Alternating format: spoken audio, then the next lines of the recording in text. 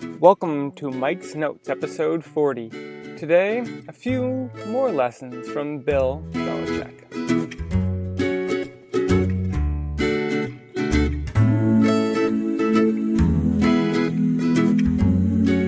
I've talked a lot about Bill Belichick on this podcast, especially considering I'm not that big of a football fan or a New England Patriots fan. But what I like so much about Belichick is that it seems like his process and his system are really good. It seems like the day-to-day work that he does is profitable, whether or not it pays off in the actual football game. I recently finished Michael Mauboussin's book, The Success Equation, and in that book Mauboussin writes that for activities that involve skill and luck, it's important to focus on the process because you can't only be focused on the outcomes because those outcomes are noisy thanks to luck. So in the book, Mauboussin says that a sprinter or a foot race is really an activity that is heavily based on skill. The more you practice running, the better running you'll be, and luck will have very little to do with the outcome of a race.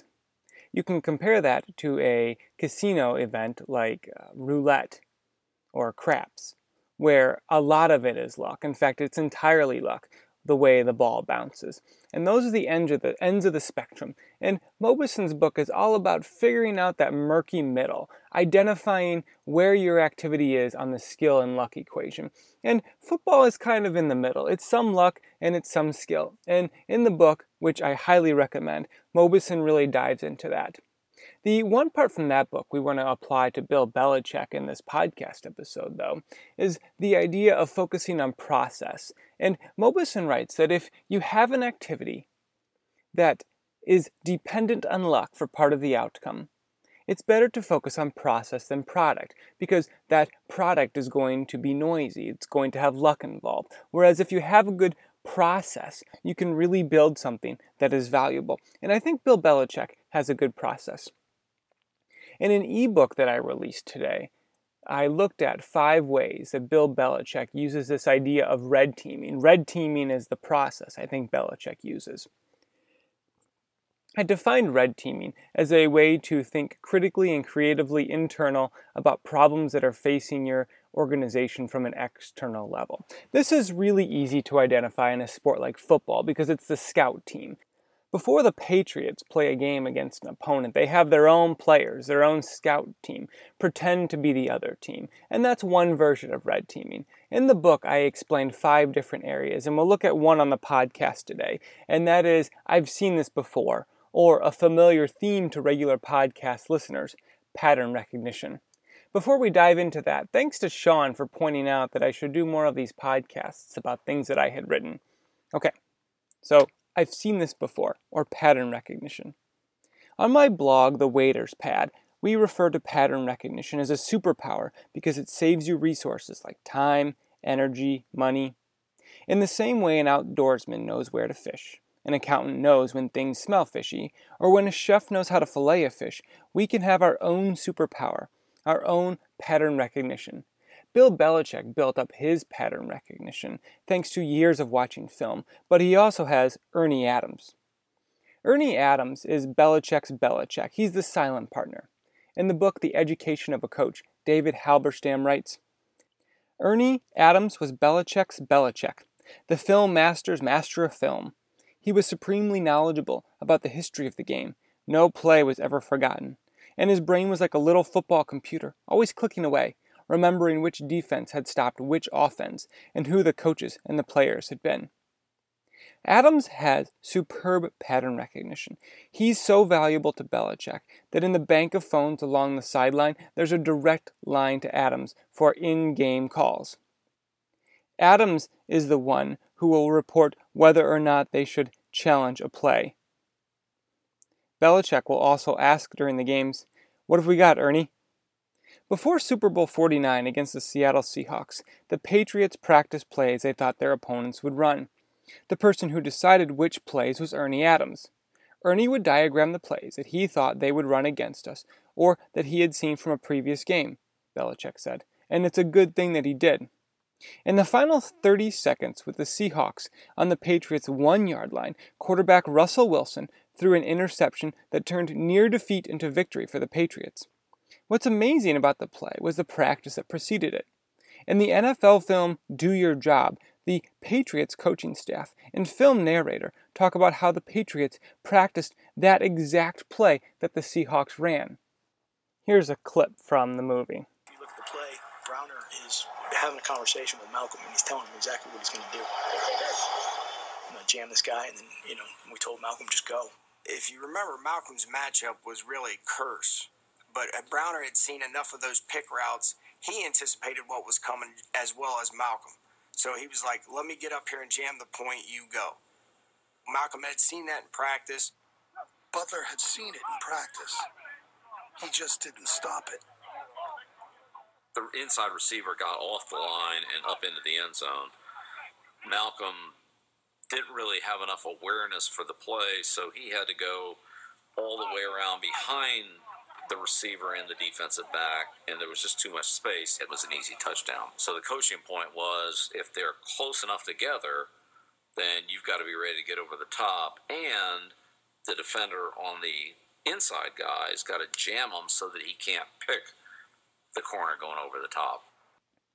During the video, there is this great video demonstration of the two plays, and the plays are really identical, from the formations to the way the players were lined up and the way the players acted. And Malcolm's not succeeding in practice, but then making the key interception during the game. And if you look at that quote, if you listen to those words through this lens of pattern recognition, if you seek out those things, you start to really hear it. We know that Ernie Adams diagrammed this play because of his pattern recognition skills, because he saw this thing that the Seahawks had done. You hear Bill Belichick saying that Malcolm didn't have the right experience. He didn't know to look for this thing because Malcolm lacked the good pattern recognition skills that the coaching staff had and that the coaching staff passed on to the players. The coaching staff helped prepare the players for the game because they had the pattern recognition skills and the players had the physical attributes to execute on those things. In the video, Ernie Adams says this: "You're going to win or lose games at practice. There's no such thing as being a game day player. You see situations come up on the practice field, you've worked on it, you know what it takes. When it comes up in the game, because you're trained, you're seasoned, you've seen it, you react and make the play. That's good pattern recognition skills. At the final moment of the Super Bowl, the win is decided because one team has built pattern recognition into their red teaming." Football isn't the only domain where this kind of pattern recognition is very helpful. Good in-the-moment decision-making comes from being in consistent situations and learning from them. Football is great for this because it's consistent. It's the same number of players, the same rules, and the same dimensions of the field. More nebulous things require a little more work. Warren Buffett uses pattern recognition to figure out what stocks to buy and when. At the 2016 Berkshire meeting, Buffett said, "Pattern recognition gets very important in evaluating humans and businesses. Pattern recognition isn't 100%, but there are certain things in businesses we've seen over and over." In an interview with Charlie Rose a number of years ago, Buffett said, "I've been reading IBM's annual reports every year for 50 years. This year I saw something that sort of clicked." 50 years! That's how long it took for Buffett to recognize something valuable. It's what Ernie Adams does too. Adams works 100 hours a week to build up his pattern recognition skills. Phil Simms played under Belichick and Adams for the Giants and said, "Adams is a great source of information for Bill. There's nothing like somebody that can stand back and get a different view of what's going on." To put it another way, Adams is another layer of pattern recognition skills on top of Belichick's. We can start to see patterns when we are aware of them. If we start to look for things that are consistent time and time again, things can pay off, and it doesn't matter how long ago you saw the pattern. As a U.S. Naval Intelligence officer, James Bradley was trying to figure out a mission for the new spy submarine, the USS Halibut. Bradley wanted the crew to listen to Russian Navy communications, but to do so without being detected. He guessed that there was a cable that ran from the submarine base under the Sea of Okhotsk and then on to Moscow. He just didn't know where it was under the sea, and he wasn't entirely sure if the cable was there. The Sea of Okhotsk is big. It's 600,000 plus square miles big. That's twice the size of Texas big. The Halibut had an underwater camera, but the crew couldn't wander back and forth. That would take too long and be too dangerous. Bradley needed to figure out something else. And so the next section I'm about to say is from the book Blind Man's Bluff, and this is what the book says. Bradley cleared his mind of charts and maps, freed himself from official assignments, from the meetings, memos, and briefings that swamped the business of intelligence in Washington. He let his eyes close, and his thoughts wandered into simpler journeys taken in simpler times. Before the Cold War, before World War II, back to the waters of his childhood. There he found an answer that was beguilingly simple and just strange enough to be true. It was buried in his memories of St. Louis in the 1930s, when he was a boy, and his mother packed him up to escape the summer's heat on riverboat rides along the Mississippi River. Young Bradley had taken to passing time with a steamer captain in the pilot house, and from there he could see a series of black and white signs placed discreetly along the shore. Most of the signs marked mileage and location, but there were a few, he remembered, that declared cable crossing, do not anchor. These signs were there to keep some idiot in a boat from snaring and snapping a phone or utility cable in the shallows. Bradley's eyes snapped open as he realized that what was true of the Mississippi just might be true of Okhotsk. That's how they would find the cable, he thought. That's how they would engineer one of the most daring acts of telepiracy of the Cold War. Halibut would be led directly to her quarry by signs placed somewhere on a lonesome beach in the Soviet Union declaring, "Watch out, cable here." And that turns out is exactly what happened. Commander John McNish would guide the Halibut into Soviet waters and find the cable thanks to a sign on the beach. Notice the similar language. See something you've seen before. Practice something. Look back in time. Good pattern recognition is about memories and experiences, things anyone can build out. So, how do you become a pattern recognizer? There are two really big ways to do it. You read it or you do it. Charlie Munger is described as a book with legs. The winningest college soccer coach, Anson Dorrance, reads all the time too. Pete Carroll read Grit by Angela Duckworth and The Obstacle is the Way by Ryan Holiday and invited both of them to talk to his team. Shane Parrish says that his popular Farnham Street blog is his attempt to master the best of what other people have already figured out. Other people's experiences are your pattern recognition data, and reading is a really fast and easy way to, in a sense, download someone's life experiences. The ebook that I wrote about Belichick is relatively short. It's only 20-some pages long and should only take about 40 minutes to read. But in that time, you get to look at 5 ideas that have been in Belichick's coaching life for 40 years. You can also build pattern recognition skills by doing. Elizabeth Gilbert thought about going to graduate school, but tuition was too high. Instead, thought Gilbert, why don't I go out and live and write different things? You can learn about the thing by learning about the thing, Gilbert says, or you can learn about the thing by doing the thing. That's what she ended up doing, and that's how her great book, Eat, Pray, Love, was prepared for. That's how she laid the foundation for it. NASA also builds their pattern recognition skills by doing, running simulation after simulation. The very last one before the Apollo 11 landing included an error code that had never been seen before.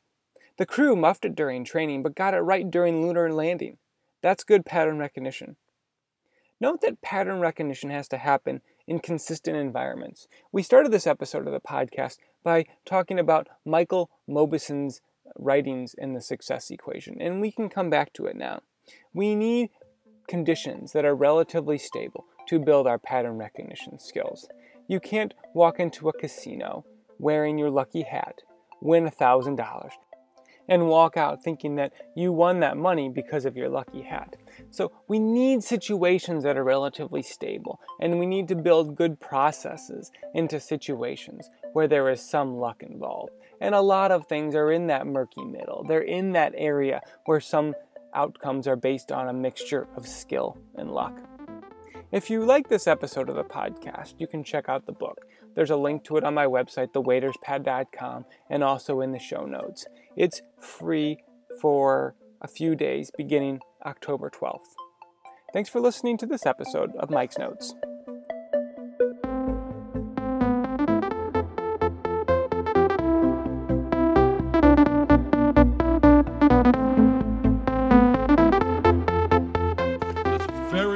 Thank you very much. Now, why don't you make like a tree and get out of here?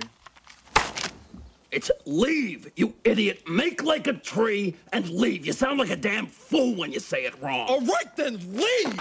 And take your book with you.